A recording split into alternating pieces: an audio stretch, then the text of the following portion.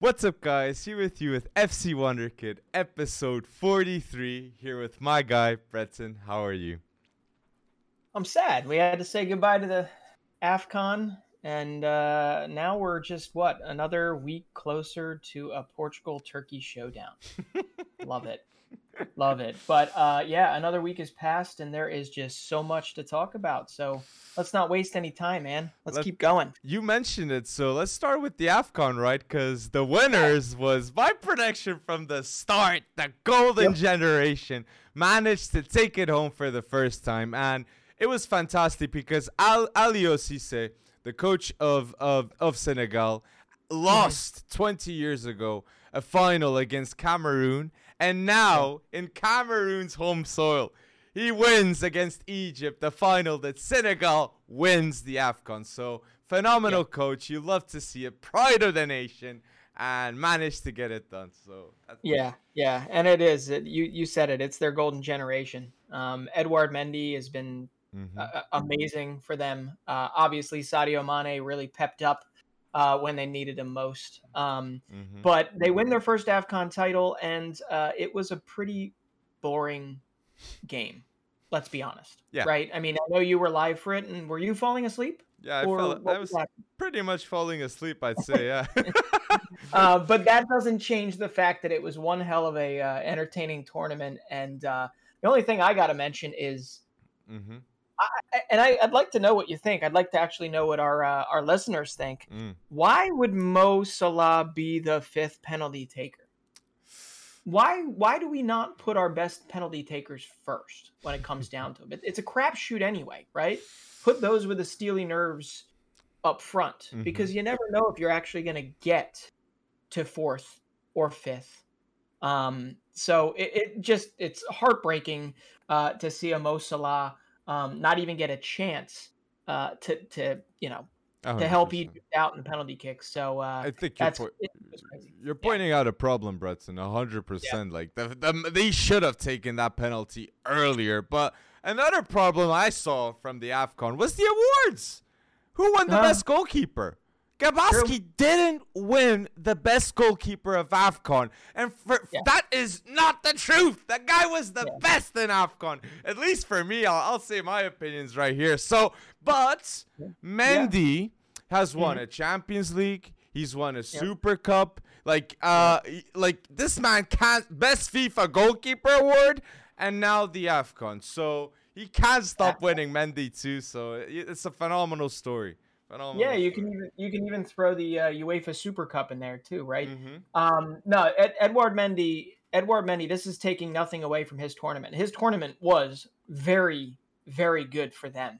But no, Gabaski should have won it. And Edouard Mendy even came out and said that Gabaski was the best goalkeeper throughout that whole tournament. And what a tournament he had. So it stinks. I think maybe he got hurt by the fact that he didn't play a couple of the games because he started the tournament as the reserve goalkeeper. But in the end, man, he gave Egypt the best chance that they could to win that tournament. And to be honest, I don't even think Egypt ever played as well as they were probably capable of doing. And I don't think Senegal did either. There were a bunch of other teams that were punching well above their weight that I thought had a really, really good chance. But hey, we were both right. We both said Senegal in the beginning, except I waffled and I changed it to Morocco, only for them to lose their next game. You stuck with Senegal, and kudos to you, man. Kudos to you for winning. But and Sadio Mane, best player in the tournament too. Returning now to Liverpool. Now Liverpool have Mo Salah on a revenge test against Sadio Mane next game. They have Luis Diaz with something to prove. Diogo Jota that can't stop scoring. So, but I have to end up the AFCON with saying Sadio Mane, big ups on him being the best player in AFCON. And for that, he gets a stadium in his name in Senegal, okay? So big up on him, and he helps a lot with charity work, and he gives back an awful lot to the country. So you love to see it, man. You love to see it. You do. I got to ask, did you see the video of Jurgen Klopp, massaging Sadio Mane's shoulders, basically saying, congratulations for your AFCON win. And then Mohamed Salah comes around the corner getting ready for training, and Jurgen Klopp immediately goes and walks away as if he didn't want to show any sort of outpour of support for Sadio Mane while Mo Salah was in the same room. But hey, we said it previous to this, right? Mm-hmm. Sadio Mane and Senegal are now going to have to face a very pissed off and a very hungry Egyptian national team. Mo Salah being the star of that team. It is going to be what I think is going to wind up being a phenomenal World Cup qualifying home and away leg. So once again, it stinks. You're not going to see one of Mo Salah or Sadio Mane at the World Cup. There you go. So staying at the Liverpool talk, okay, I just want to say this. That match against Leicester, I was impressed, okay? And Harvey Elliott, I am going to mention it again, because every time I'm seeing Harvey Elliott play now, this kid is impressing me. And I'm going to say it. The best Portuguese forward right now in the Premier League is no doubt Diogo Jota. Okay? Yeah. Diogo Jota is stepping up when he needs to step up. And honestly, Firmino, he's out. Yeah. He's out, okay? He's out. You cannot put on the bench Jota right now. It's impossible. Yeah. And personally, I am so impressed on how he comes from Wolves to Liverpool, and he is double the player he has at Wolves, okay? Yeah. Liverpool and Klopp, phenomenal development, okay? And the recruitment, top notch. Oh. Absolutely. I was going to say, in the scouting department, for finding, because we all thought, I mean, I had reservations, Diogo Jota. I mean, we knew that he was good, but was he Liverpool good? Liverpool chasing a Premier League good? Liverpool chasing a Champions League good? Yeah. And that's why I'm not a scout. And they knew, and he just scored it was 2 midweek. I think those were his 100th and his 101st career goals. So crazy. Kudos to him for hitting that milestone. And you took the words right out of my mouth. Jota is the best. I would go as far to say Jota is the best Portuguese player in the Premier League right now, not just forward. I think in terms of form and in terms of it's Cancelo. It's Cancelo, the guy that I straight away think that Ruben Dias, okay, he's not being peaked, but not like Diogo Jota. But I get you, definitely, man. But now everyone has to apologize to you, because if you were such a Cristiano Ronaldo hype artist, you'd be fighting back here. But no, apparently Ralph Rangnick can bench Cristiano Ronaldo, but Jurgen Klopp cannot bench Diogo Jota. You mentioned the name we're gonna talk after. It's Ronaldo, right? So Ronaldo has no goals and no assists still in 2022. 3 games, no wins, okay, for Man United, in which Burnley's causing you trouble, okay? So I it's not looking good, okay? It's not looking good. I'm not impressed right now.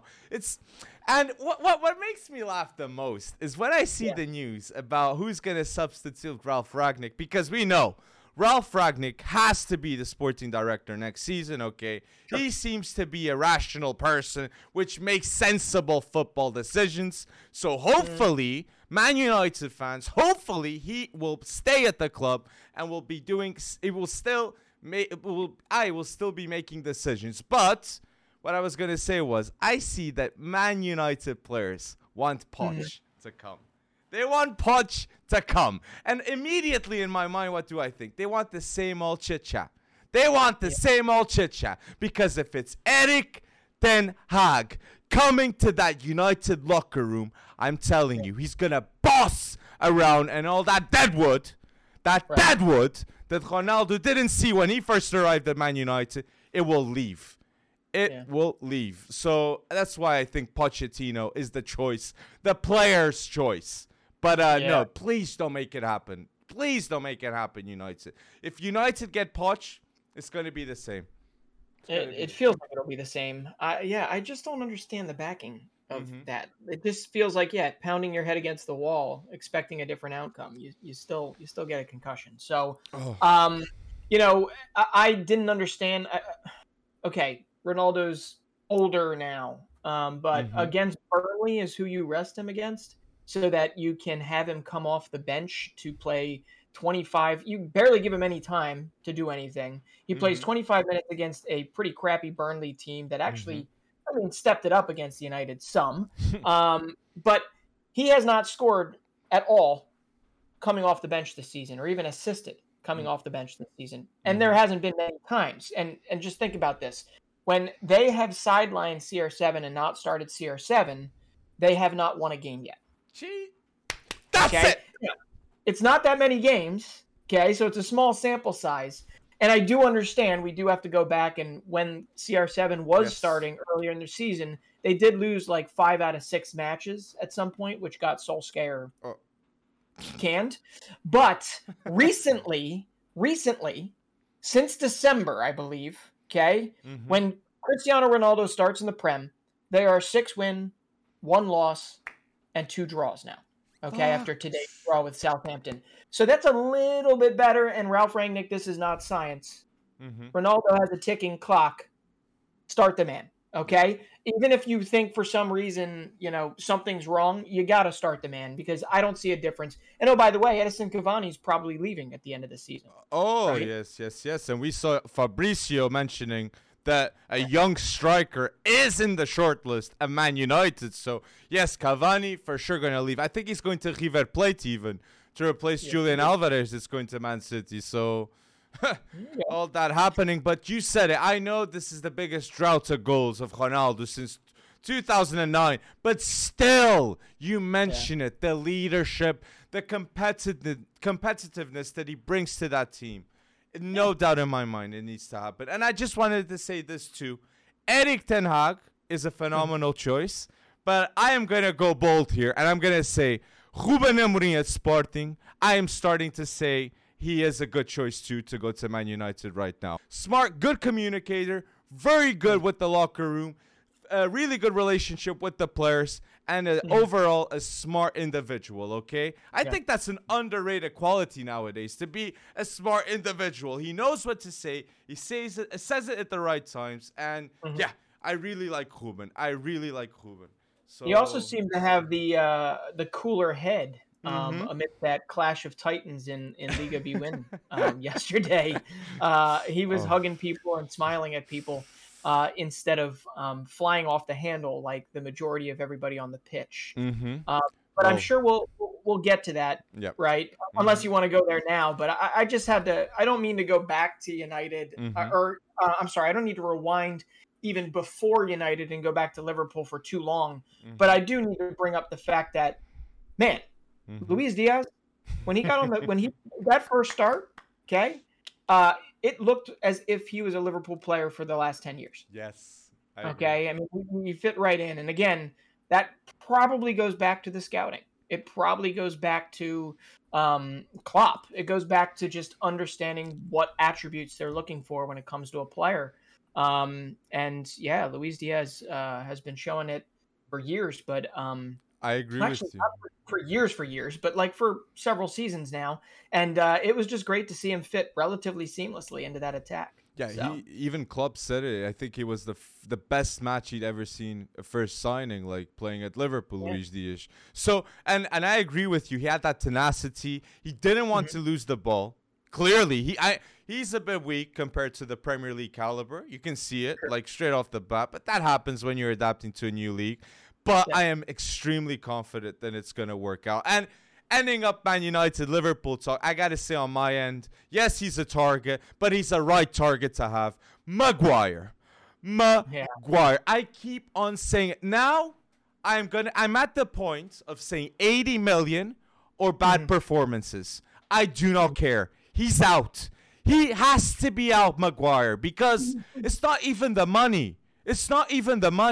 You are destroying the performances of your team by putting him on the pitch. Yeah. This is what Varane can't take it. You can see the frustration on that defense with Maguire. In my opinion, I can see it personally. So, and another thing too, everyone who says, oh, Ralph Ragnick's being exposed with some results. No, you can clearly see that he knows what he's doing by getting Dalot at the right and improving 200% the build-up play of Man United by just making that simple decision of snubbing Bissaka, which was a fan favorite, okay? That is not an easy call by Ralph Ragnick to put Bissaka on the bench and trust in Dalot, which improved the game drastically. So I had to say. Hey, I've been pushing back on Maguire for some time, and I'm running out of excuses. Watching him against Southampton, I targeted him and was watching him more often than not. And again, I'm not a seasoned scout here or anything like that, but man, Armando Broja played him multiple times. Like I mean, literally, he goaded him to come in for that tackle. And probably should have gotten a penalty kick out of it. Yes. At one time, he got beat on the wing first, and found his way, bungling back into the penalty box. And Broja just almost manhandled him in that sense. Invited the contact, and then he got stomped on at the end of it, accidentally. But Maguire just looked lost a lot of the times, and I was surprised. I don't know. I am surprised. He has an issue with confidence right now, is what it seems like. Well, I don't think he's been this bad. I agree 100%, and that's why, honestly, I think Man United fans need to hit it, and it's done.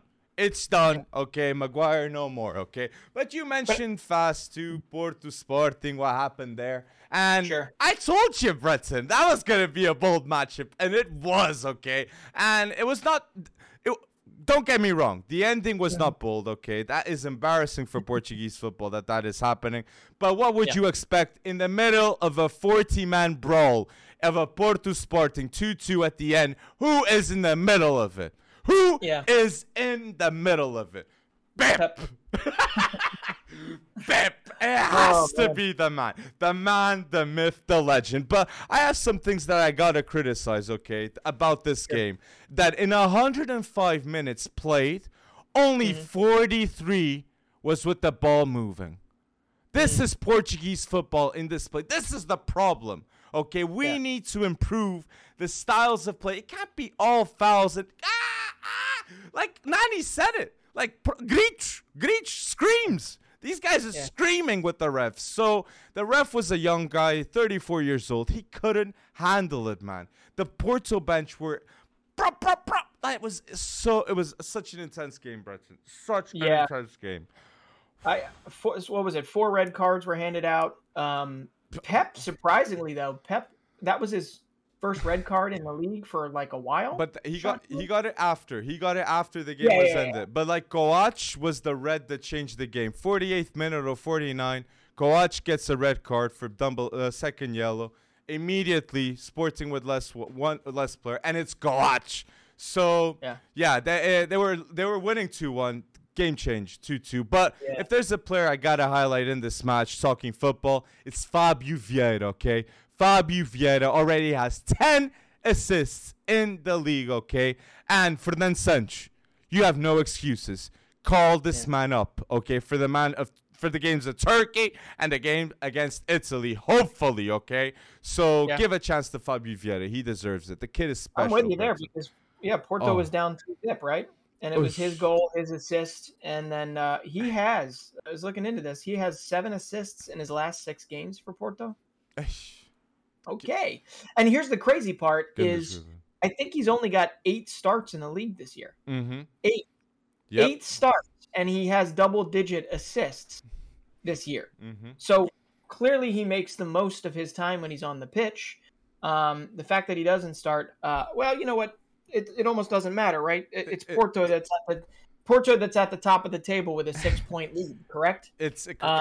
Sporting needed to win this match, but the fact that Fabio Vieira didn't start too many matches too because Luis Diaz was there. So now there's this special dynamic between Vitinha and Fabio Vieira that I gotta say too, Vitinha is definitely one of the most complete youngsters midfielders out there. He can dribble the ball extremely well. He can pass the ball extremely well. He can shoot outside the box. He's got that vision. Vitinha is tremendous, just like Fabio Vieira, but Fabio Vieira is more loose to go to the wings. He's more of an Iniesta, and Vitinha is more of a Xavi. Okay, that's the comparison between the two.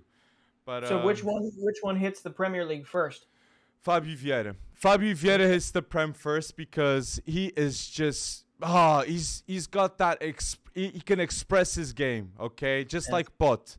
Both, I feel like they're going to go to these free roles positions in the Prem. And don't get me wrong, Fabio Vieira, anyone that gets him, if he builds up muscle, he's going to be a proper stud. And I just wanted to say, fun fact, okay, for the listeners. There is kind of like drama between the Portuguese presidents too. And at the end of that match, because there was as I said, a 40-man brawl. That thing was a madness, okay, in the middle of the pitch. Afterwards, press conference happens. The Ruben Amorim doesn't go to the press, and Varandas, the Sporting president, says this. The end of the match expresses the 40 years of reign of Pinto Costa at Porto. So basically, he's throwing in the mud shade to Porto's president, which by many people in that city is the best president in the history of sports. I am not capping people, okay? This guy has won it all for Porto. And Porto was a small team before, I'll be honest. Right. And Pinto Costa put it at the same level as, not a small team, but not at the same level as Benfica and Sporting. And he managed to make it happen. So there's a lot of shade happening. I just had to say that. Oh. And from a more recent point of view, it is Porto that has a 50-game win streak, 50-game 50 game where they haven't lost it match. At home. So 50 unbeaten at home. Yes.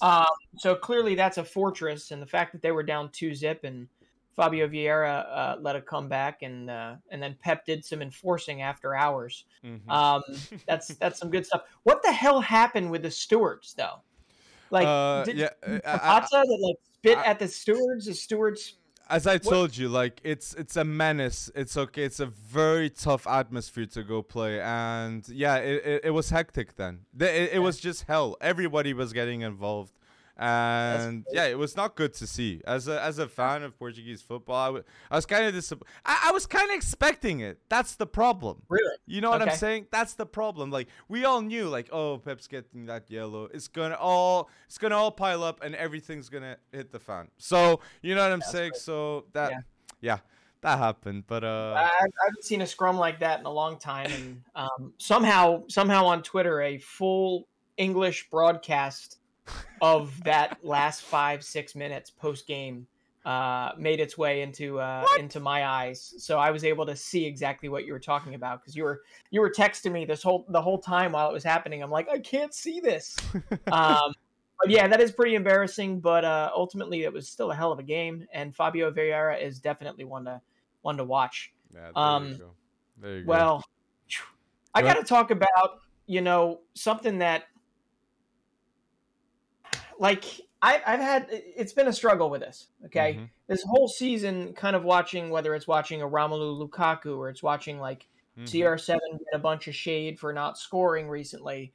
I've come to the realization that Jan Oblak, who I have definitely stand for, right, over the last several months,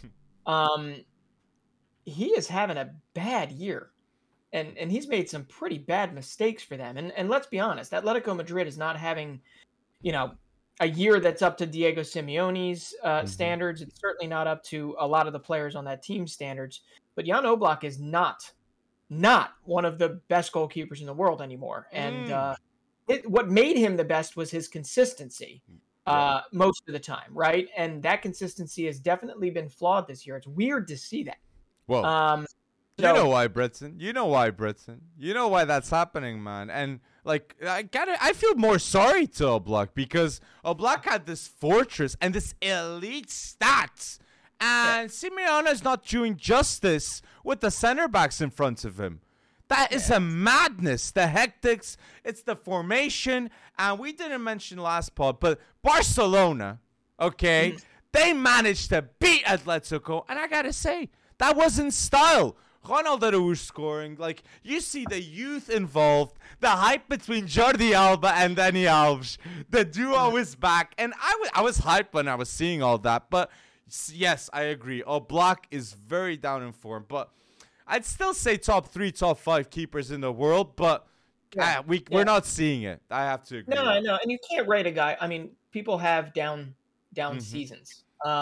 It's surprising, but they did just come off of one of their most successful seasons. So you tend to see maybe a step back if you're not a true dynasty, I guess. I mean, hell, we just saw Bayern Munich get shellacked by Bochum. How'd you say it? Bochum? Yeah, true. Yeah, one of the lower teams in the Bundesliga. So even in a micro portion of the season, dips in form can certainly happen, or weird things can happen. But yeah, Oblak has consistently been under what we expect of him this year, and that consistency normally works for him in terms of peak form, and he's not that. So do I think you go a different direction and you build around a younger goalkeeper for Atletico moving forward?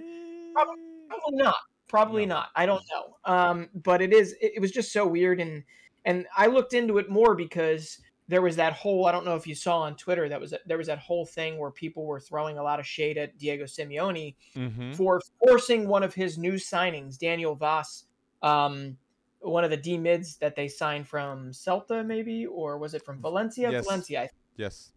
Signed him, threw him in there. He tweaked something, and instead of taking him out, he basically said he couldn't go. He forced him to play the rest of the game, and now the guy's out for like multiple months with a torn meniscus or something.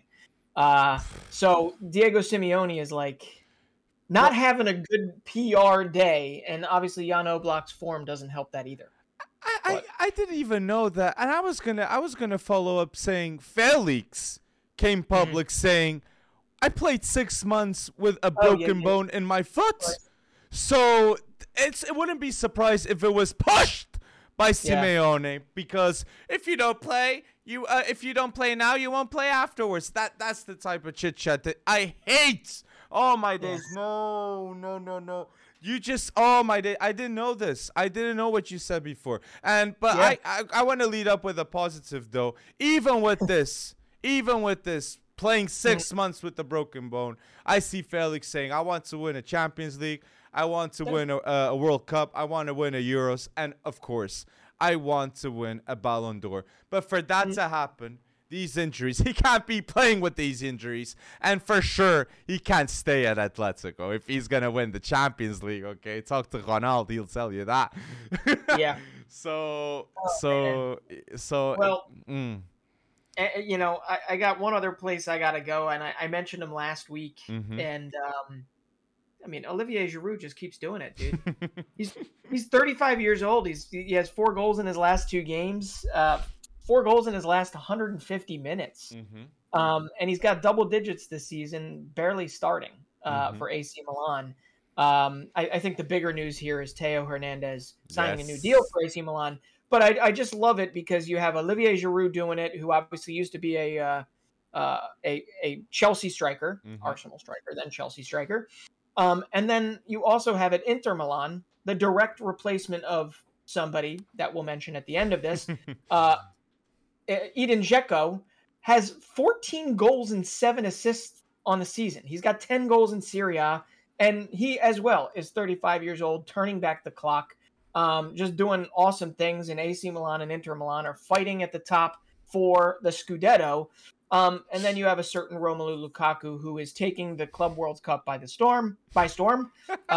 He's got 2 goals in the Club World Cup, but obviously only has 5 goals in the Premier League this season. So it's just amazing to me that these guys are just consummate professionals in my mind. And I love seeing it. I know we talk about 23 and under here more often than not, but I do love seeing Olivier Giroud turn back the clock and scoring goals for fun, getting service.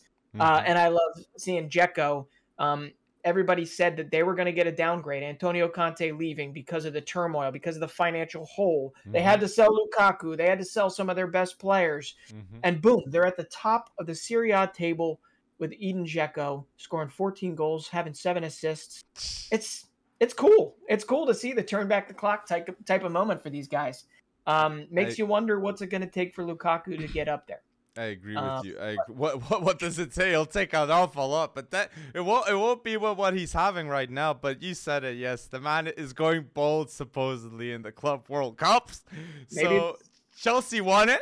So yeah. we might talk after about it. So, but I just want to mention, because you said AC Milan, it's Theo Hernandez, that extension, getting it done until 2026. Okay, I am sure. Every single club in the world came not. Even PSG with Nuno Mendes. They must have asked, how's the situation with Theo? Like, every single club in the world wanted Theo Hernandez. And the fact that AC Milan is keeping him says to the world that AC Milan wants to be a big boy club.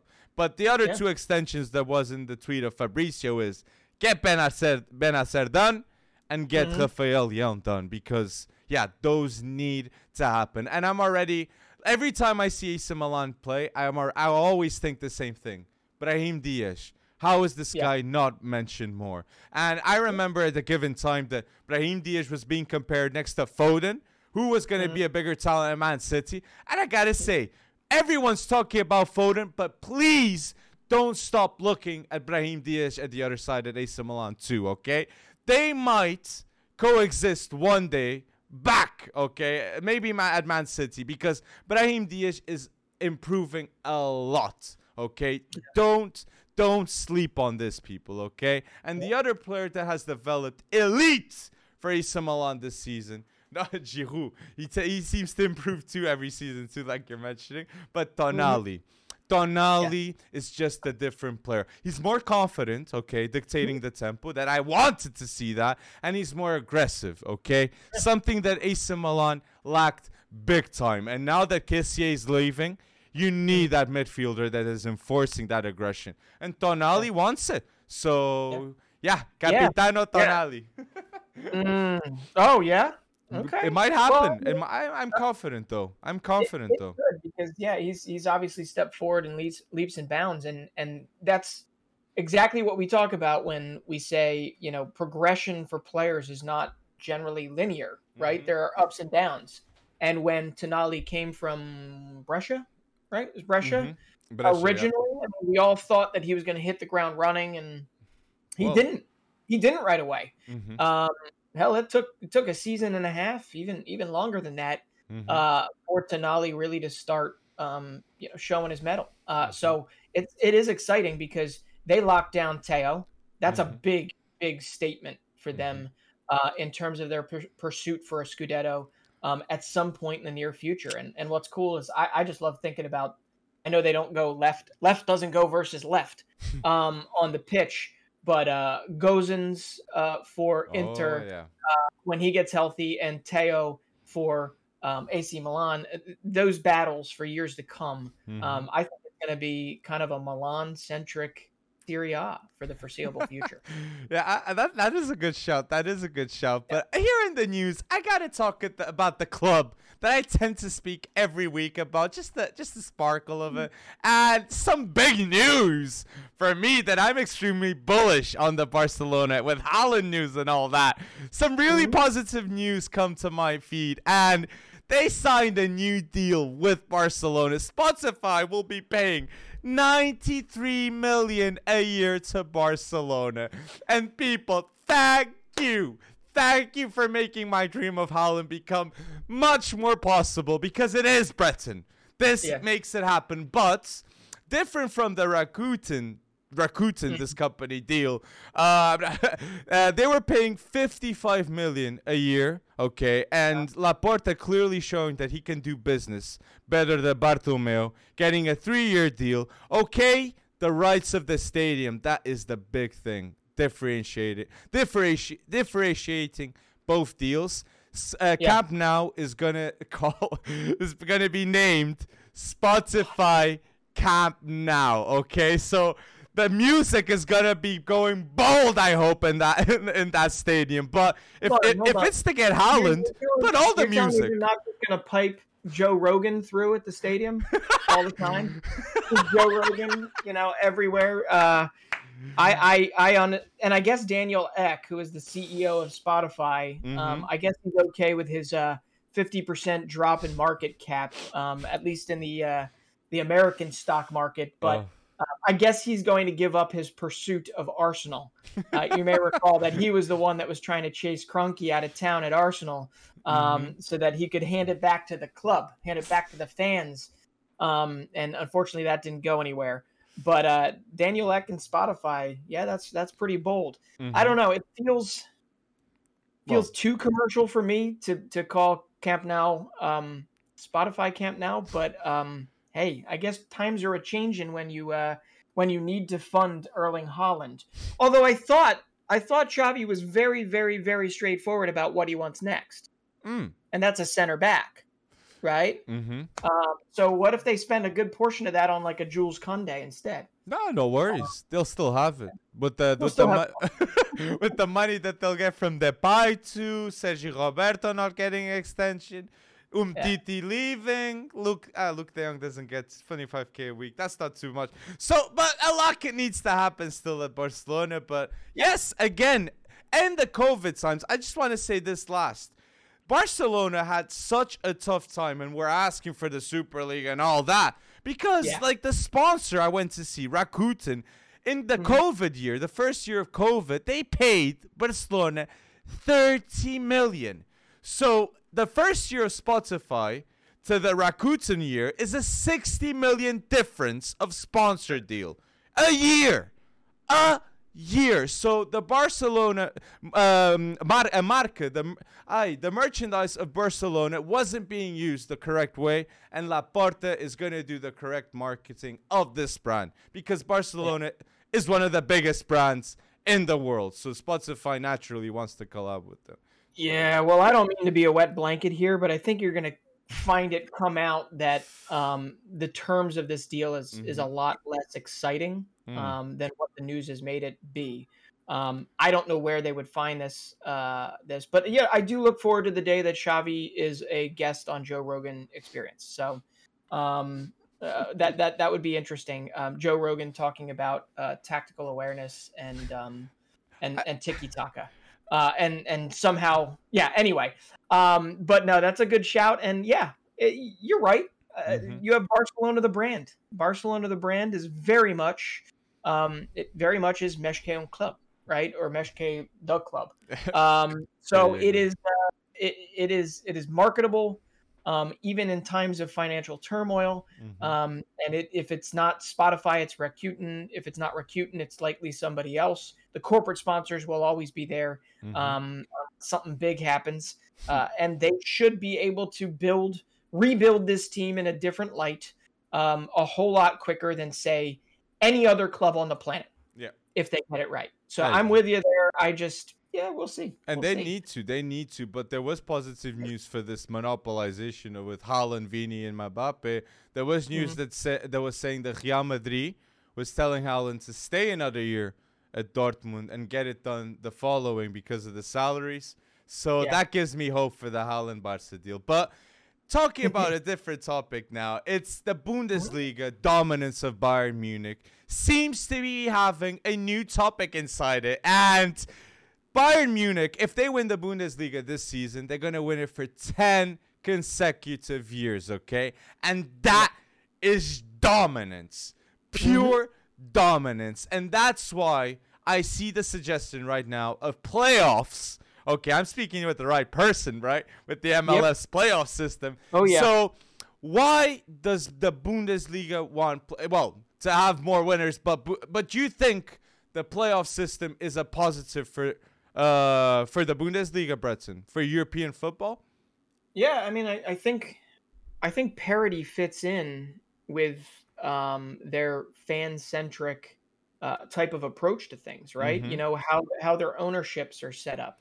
And 10 years is a long time. Now, I don't think Bayern ever gets enough credit for how well they've managed their club, because we've seen clubs with similar resources make terrible mistakes and give that up. But it does also feel like nobody has ever even reached or touched or come close to the upper echelon of Bayern. And yeah, the best way to do that is we just saw it. Bochum beating them 4-2. That on any given day, somebody can get embarrassed, and the playoffs hand that type of experience to you. I mean, coming from NFL, NHL, it's very Americanized, but it isn't exactly unique just to America. But you've seen teams dominate and go 16-0 in the NFL, only to lose in their first playoff game and miss out on really what they all have come here for, and that is to win the Super Bowl, right? Just ask the two clubs that are currently going to duke it out, LA Rams, right, and the Cincinnati Bengals in the NFL. These are not clubs that were the most dominant throughout the whole season, right? So that parity is really interesting, but I also feel like, I don't know. I'd be interested to know what Bundesliga fans think about this. I'd be able to stomach it because, hey, my whole life is playoffs right now. Even in MLS, they do have the supporter shield, which says the best record, right, gets a nice medal, gets a nice plate, the shield, and you get to put that in your trophy case. But you ultimately have to duke it out for MLS Cup, which is, the eighth seed has just as much of a chance to win than the first seed. Yeah. So I like it.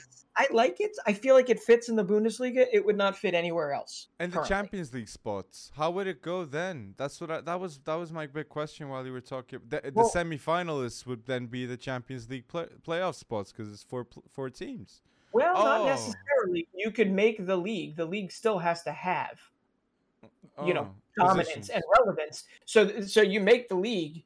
The European spots, maybe you siphon one off, and you say, one is up for grabs for the top team that does not qualify for the playoffs, that goes furthest in the playoffs, wins the last European spot. A lot of thinking needs to get into this, but if they're proposing this, there must be some solid thinking on it. But yeah, I could see something happening with it. And Bayern Munich loves to recruit from the North American market. And let's see what Fonzie Davies there. Chris Richards, on loan. But I had two things of Bayern Munich leading with this. It's Müller is 3 assists away of equaling his best season ever, okay?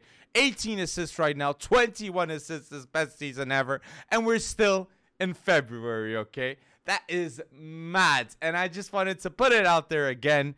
I think I'm not more sure than ever, but I'm getting to a stage that I think it's really going to happen. And I'm very confident in Florian Wirtz is going to Bayern Munich, people, okay? I really can see this deal happening. And because they're saving up. They're saving up for that one player. And the more I see Wirtz play, the more I see it's going to happen to Bayern Munich. So that's funny you say that because they were Thiago Tomas had 2 goals against Bayer Leverkusen, but guess who took over in the last 10 minutes of the game? Oh, Wirtz, right? Yep, he had a goal and an assist in the last 5 minutes of the game to put the game away 4-2. That is clutch. You see how ridiculous that is at 18? That is unbelievable. That I don't see. I'm not gonna say I didn't see Kai Havertz do that, but this is so many games that a man is needed to perform, and Wirtz is doing it. Wirtz is doing it. Oh. I honestly don't see where he goes aside from Bayern, at least as a next step, but that might be something to consider. Where else could you see a Florian Wirtz going? Well, put that in the comment section, people, if you have a suggestion for Florian. He said Barcelona was his dream, but and then we can lead up with another player too that we don't know his future. That I see the interview of Declan Rice with Gary Neville, and Declan Rice said this: "I want to win a Premier League. I want to win a Champions League. I want to win an FA Cup, a League Cup, and win with England. But for all this to happen, Declan Rice, is it going to be at West Ham? I don't think so. So I have a bold prediction that it is the club that released him at 14, okay? Chelsea, if you don't know. They're going to get Declan Rice back next summer, okay? And I have a feeling a player like Jorginho or Kante or Kovacic is going to leave to give space to Declan Rice, and Mason Mount's going to love it." Yeah, So and, yeah. and you could probably get a nice chunk of change for Conor Gallagher too if you're not going to play him. You know, Oh, but um, you can't let him go, Bretson. I mean, Oh, you can't. But if you have Declan Rice and you keep any of the two of the three I, that you're talking about, I don't see where he fits.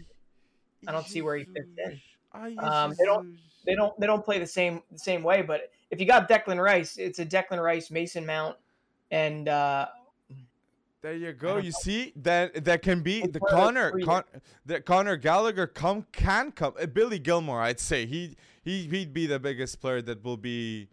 He'll I have mean, a tough time. you raised 100 million from Mm-hmm. fringe players for the most part the Mm-hmm. first time, and I believe with Chelsea's loan army still in full force, I believe that they could do it again. Mm-hmm. And that likely is going to be what it's going to take, right? Mm-hmm. For Rice, at least 190. I mean, we know there's an English tash. I do. I mean, I believe Declan Rice is underrated as Mm-hmm. much as he's in the limelight, as much as he's talked about. I do believe that Declan Rice is an underrated footballer. He's also got that leadership quality that at such a young age, like you can't Yes. teach that. Like people look up to the guy.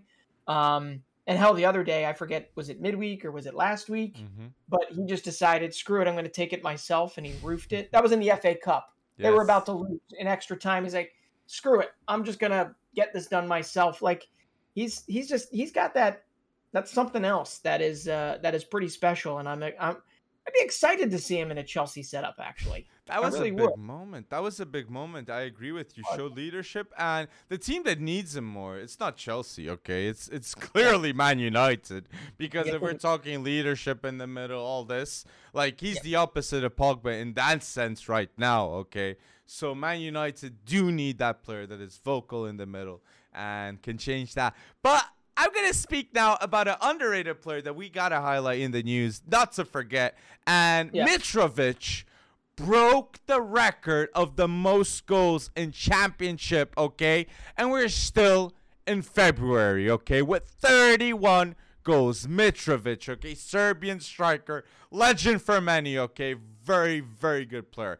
I think, he still didn't surpass. He's equaled Ivan Toney's record, goal record, that is 31. But as I said, we're still in February, so Mitrovic is going to surpass. So Yeah, I think he's going to surpass it. He scored again today in a 1-0 win. Fulham looks like they're on their way back to the Premier League. Overtime. It baffles me that he has not been able to put it together in the Premier League just yet. You know, he's had a couple chances, whether it's with Newcastle or with Fulham. I do understand COVID and injuries definitely hurt him, but he is the king of the Sky Bet Championship.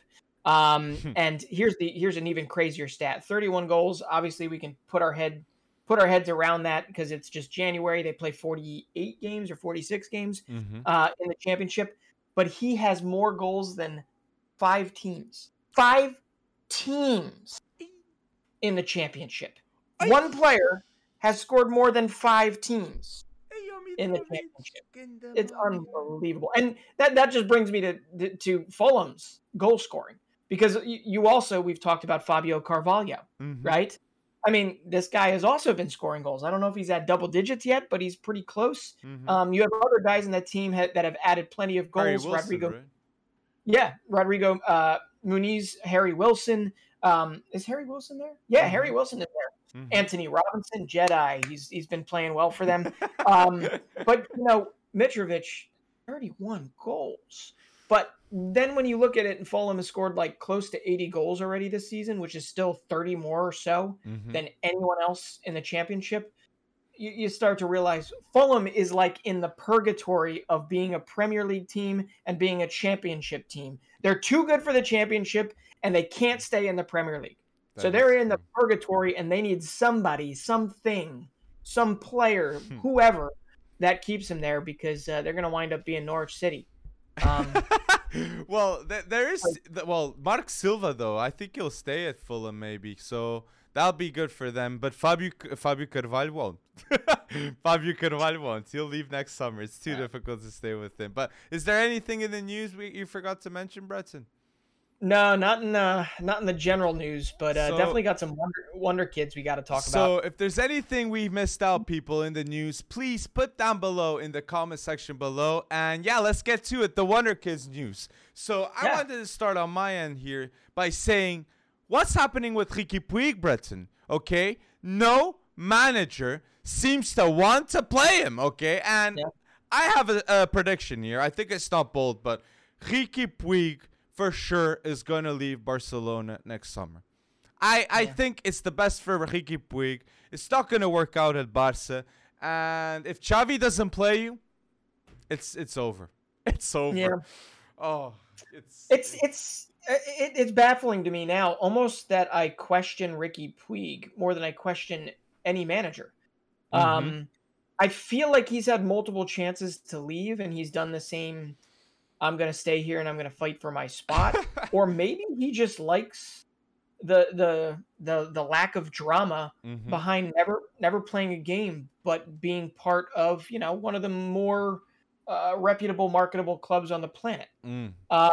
I don't know. Is it a player thing? We've backed him just because generally you and I have pretty blind faith in the Wonder Kids over anybody else. But Riqui Puig is like not a wonder kid anymore. He's pretty close to 24. If he's not already, he's 23 maybe.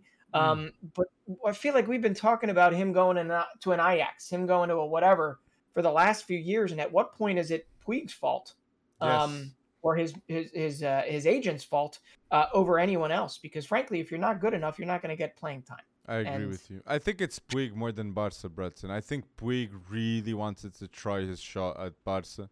And yeah, it's time to go. Exactly. It is.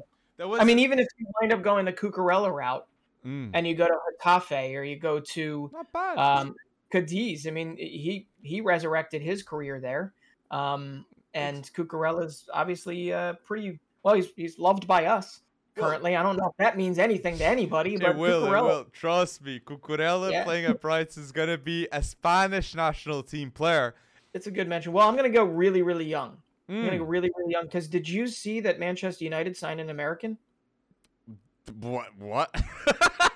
No, I didn't. This American, you might know him. He has a famous father. His name is Cristiano Ronaldo Jr. Yeah, he was born in America. It's a joke, of course. He's 11 years old. He took the number 7. We should not even be talking about this because, okay, he was prolific at Juventus. Junior. Yeah, but he's in Manchester United's academy. So come on, he's good. Junior is good. He's got techers, man. He's got techers. He's 11. He's 11, and let him alone. I just wanted to make a joke that he was American and go from there. We also know he's not actually American. He just could be if he wants to. If he wants to suit up for the U.S. men's national team 3 or 4 World Cups from now, that's a possibility. That'd be a bold dynamic. U.S. Portugal. Junior. Everyone rooting for Junior. Bora, Cris. That would be. But sticking with Portugal, there is a player that you already mentioned him, and you mentioned him in the same light as Fabio Vieira. But Rafael Leao, at what point does he deserve the same shot that you think Fabio Vieira deserves in this Portugal Turkey impending matchup that means a whole lot? Because Leao's been, he's been different. What do you like to say? Different gravy. He's been a different breed so far this year. He's got 9 goals, 5 assists, and he, I believe, is the top dribbler in Serie A. At least he gives you unpredictability, which I know Fernando Santos does not like unpredictability per se. But a goal and an assist versus Lazio in the Coppa Italia quarterfinals. Do you believe that he deserves a shot in these upcoming qualifiers, or do you feel like he's just going to be super sub, not even on the roster? I think he'll be called up, yes. But I do think Rafael Leão surely should have been called up much earlier than he is. And this is the other thing, too, with Rafael Leão.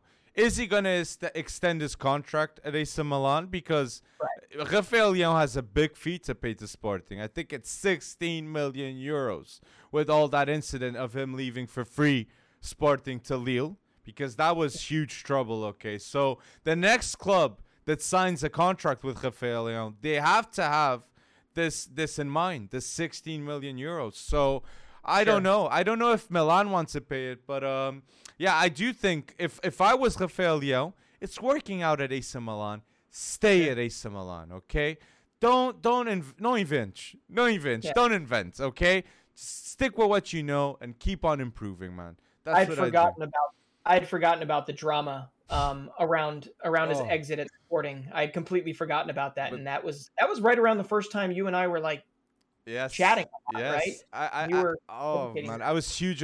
When I saw Rafael Leão play against Porto, like he was nearly getting a brace. He scored in Dragão.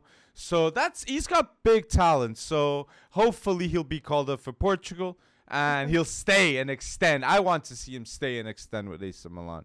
So he needs it. He needs it. But talking about a young striker that is on the move, okay? I said Bayern Munich are guaranteed getting Wirtz, and I'm going to say it. Dortmund are guaranteed to get Karim Adeyemi, okay? Because it's going to be a 5-year deal because Fabrizio's already chatting. And it's going to be a terrific window for Dortmund if they already get Nicolas Süle for free, getting from Bayern Munich. Usually it's the other way around because Süle is a starter for Bayern Munich even. So this is a big boy steal. And getting Karim Adeyemi straight off the bat, those are two really good moves to start next season for Dortmund. But yeah, the inevitable loss of Haaland will happen too. So yeah, did Fabrizio mention a fee on that? On Karim Adeyemi? Yeah. I think it'd be between 30 and 40 million. Don't I could be wrong, people, but I think it's 14 million the release clause on Karim Adeyemi. Well, if you think about what Dortmund paid for Haaland amidst this craziness, and then you add a couple years of inflation into that, that actually sounds pretty right on that. But no, Karim Adeyemi, I mean, we're going to talk about him later if we get to any start bench sells. I love how direct of a player he is. I mean, you look at him and he leads that league, and I know it's the Austrian Bundesliga, but he leads that league in, drives into the boxes, drives into the attacking third. I mean, he is just fearless, almost to a fault. And he's a lot of fun to watch. And he gives him that pizzazz that I think would go pretty well with a Daniel Malin or a future Moukoko if they ever play him again. Oh, yeah. Yeah. And a Gio Reyna who always has a chip on his shoulder and a streak for creating really cool moments as well. So he's like one of those like marketable, it's a very, very good signing if they get it done. And I'm pretty sure they're going to get it done. I'm confident. And Moukoko must be like, oh, what happens to me? I'm the young striker that Haaland was saying was magnificent at 15. So Moukoko must be feeling the pressure. But I have to mention here a player, a Wonderkid that ain't feeling the pressure, and he's already getting Stevie G talking big time about him. And you know who I'm going to talk about. He said, Stevie G, the coach of Aston Villa, said about his player, he's not following anyone's footsteps. Jacob Ramsey is Jacob Ramsey. And I got to say, he's got the confidence to be a top English baller, okay? And right now, he's the top goal scorer in the Premier League of Aston Villa with 5 goals, okay? 4 of them with Stevie G. So that is unbelievable, the development that Stevie G is doing with Jacob Ramsey. And I'm hyped. I'm hyped of what's happening with Aston Villa, man. That link-up of Jacob Ramsey with Coutinho, boy, oh boy, it's special. One of the best duos in the Premier League, and it just started. It did, and I honestly, you hit the nail on the head with that. I think Felipe Coutinho is a big reason why Jacob Ramsey is he's a pressure valve. I mean, so much attention has to be spent on Coutinho that it just opens up Ramsey. And those 2 finishes were not easy. Those 2 finishes, it was midweek, right? That he hit the brace. Yes. Those 2 finishes were not easy, especially that second one that he roofed. Most people would mishit that, go far wide, or he'd sky it over the top because he got well under it. He knew exactly exactly what he was doing. And yeah, Jacob Ramsey and Felipe Coutinho, the duo that we did not know that we needed. But I am here for it because he's been impressive. And I'll be honest, I'm already being proven wrong about Coutinho. He looks hungry. It was one of those situations where what does Coutinho do when he is marked out of a game for the first 30, 35, 40 minutes? And he was not sharp. He was mildly sloppy. And all it took was 15 minutes near the end of that first half for him to literally change the game. Right. So he's already got like 4 goal contributions in like 170 minutes in the Premier League. More than Grealish already. We're doing this already. We have to. We have to. True. Like, get Coutinho out for 40 million. Jack Grealish is 100. And I'm sure Barcelona won't be hard to bargain with.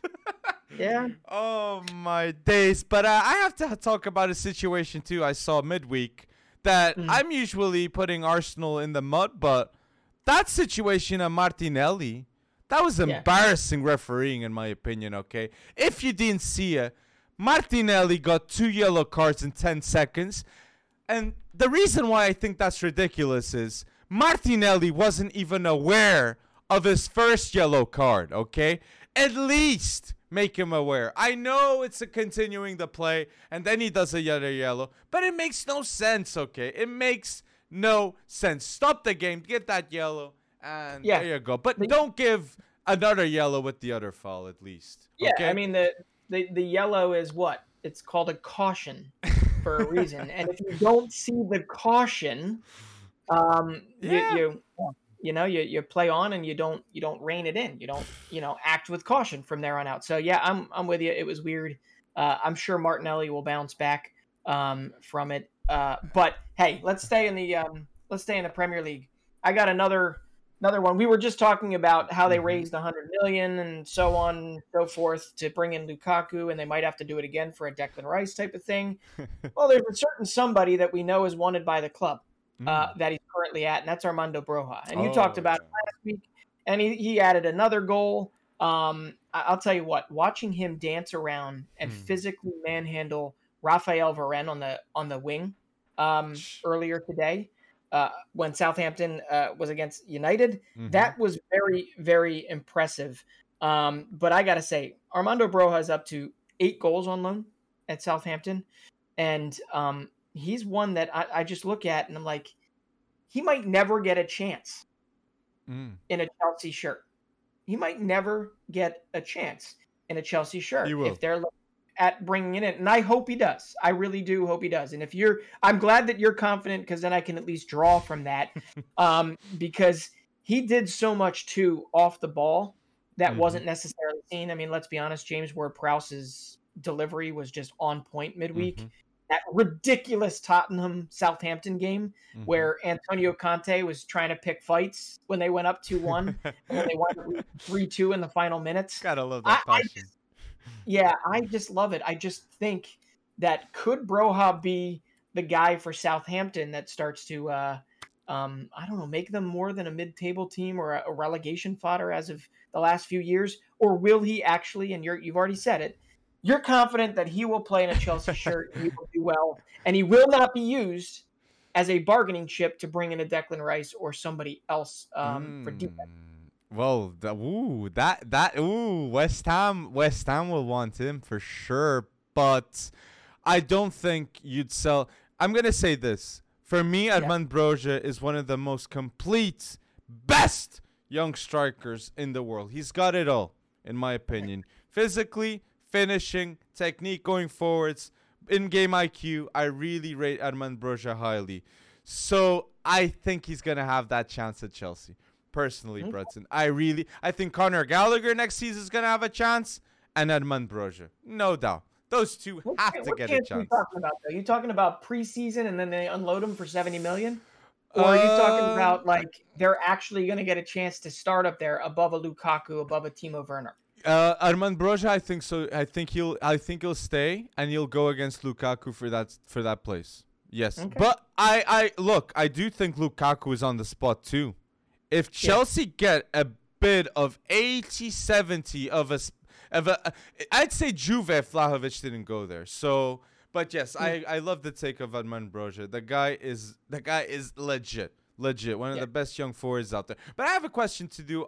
Finishing here the pod is I saw some talk saying Vlahović is at the same level of Mbappe and Erling Haaland. Okay, so Maximiliano Allegri said that about his players. So what are your thoughts on that? Do you think Vlahović is already in the discussion next to Haaland and next to Mbappe? No.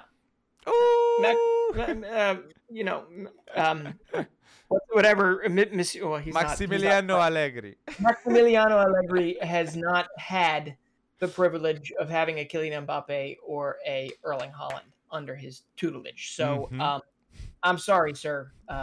Not yet.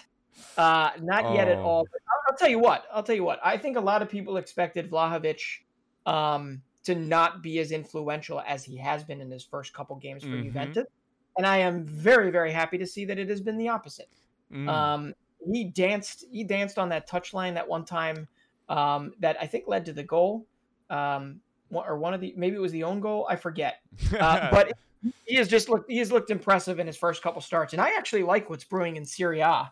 Younger players. I know Dzeko's at Inter, but with Gozens and, some new young blood in the Inter Milan and AC Milan and Juventus. I think Napoli needs to take the next step to do that to them too. But there's some good young blood that's getting injected into Serie A, Serie A's top clubs. That's going to make it really a little more parity for years to come. I don't think we're going to see a Juventus, 9 seasons in a row or 10 seasons in a row like they did again anytime soon. But yeah, that's a good one. But I think we can't move on without mentioning, and I know he's 24, but we got to mention what Christopher Nkunku's doing. Yes. Okay.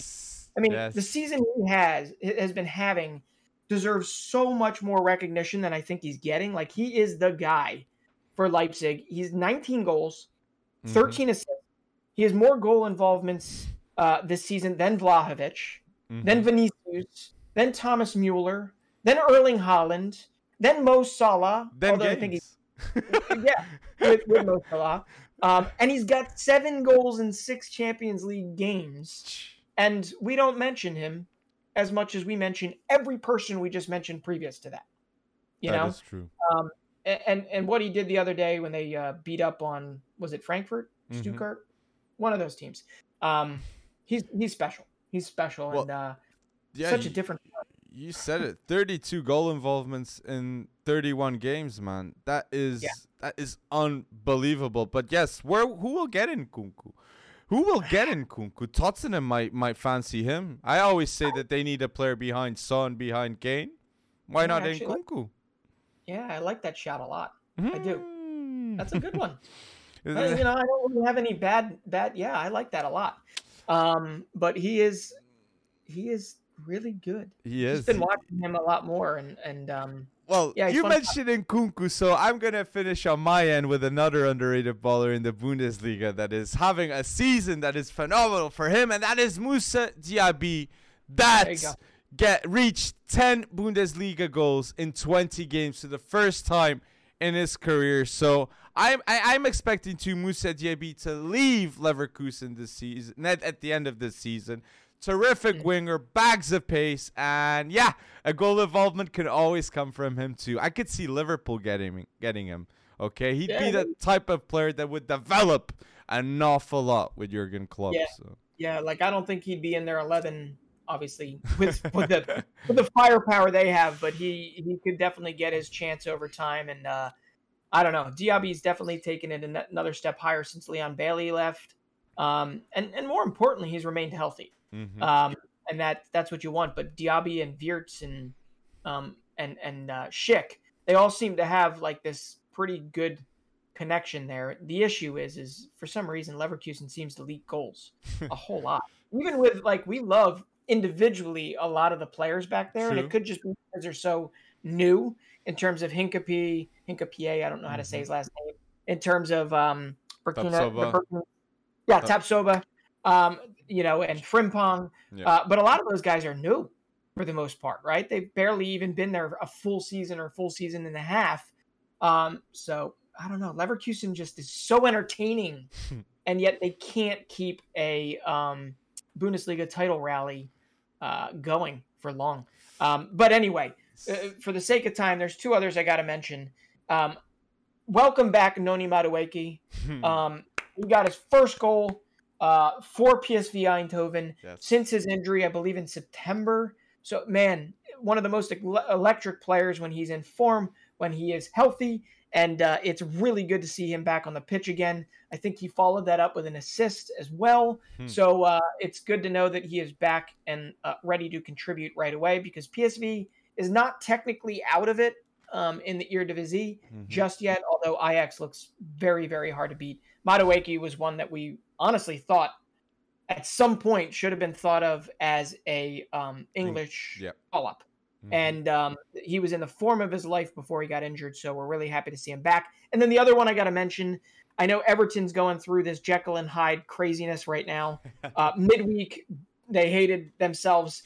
Then they had a really good showing today. And I got to say, if there's anyone that's like part of this rebuild for Everton moving forward and this kind of reimagining moving forward, Anthony Gordon has not, hit his peak yet. He might even have a very limited ceiling, but you cannot change the fact that he wears his heart on his sleeve, and it is very Everton. It is Everton through and through.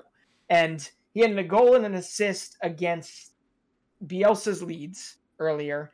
And I really think he's somebody that Everton should build their future around. I understand he's probably not the caliber of player that they want to build their future around, but he is definitely that makeup that when you think of Everton, you think of players that literally bleed for Everton over their time there, and he's one. And I really am excited to see what he can do, how much higher he can push the ceiling under Frank Lampard. Well, Frank Lampard with Anthony Gordon and Stevie G with Jacob Ramsey. There you go. It's a bold rivalry of duos. So, people, if there's anything that we've missed out in the Wonderkids news, please put down below in the comment section below. And FC Wonderkid episode 43 in the wraps, people. Don't forget, if you want to support us much more, click in the subscription button and the like button of this video and go to fcwonderkid.com, people. Go visit our website and go cop the merch, man. Go bold and go cop it. And I think we're going to have to do a live with all these start bench cells we're collecting, because we keep talking too much, man. But once again, it was fun talking to you, and another week of football lies ahead. Let's go. There you go. So looking forward for episode 44 next weekend. And everyone, I hope you guys have a phenomenal week. And don't forget to go bold, people. Have a nice one.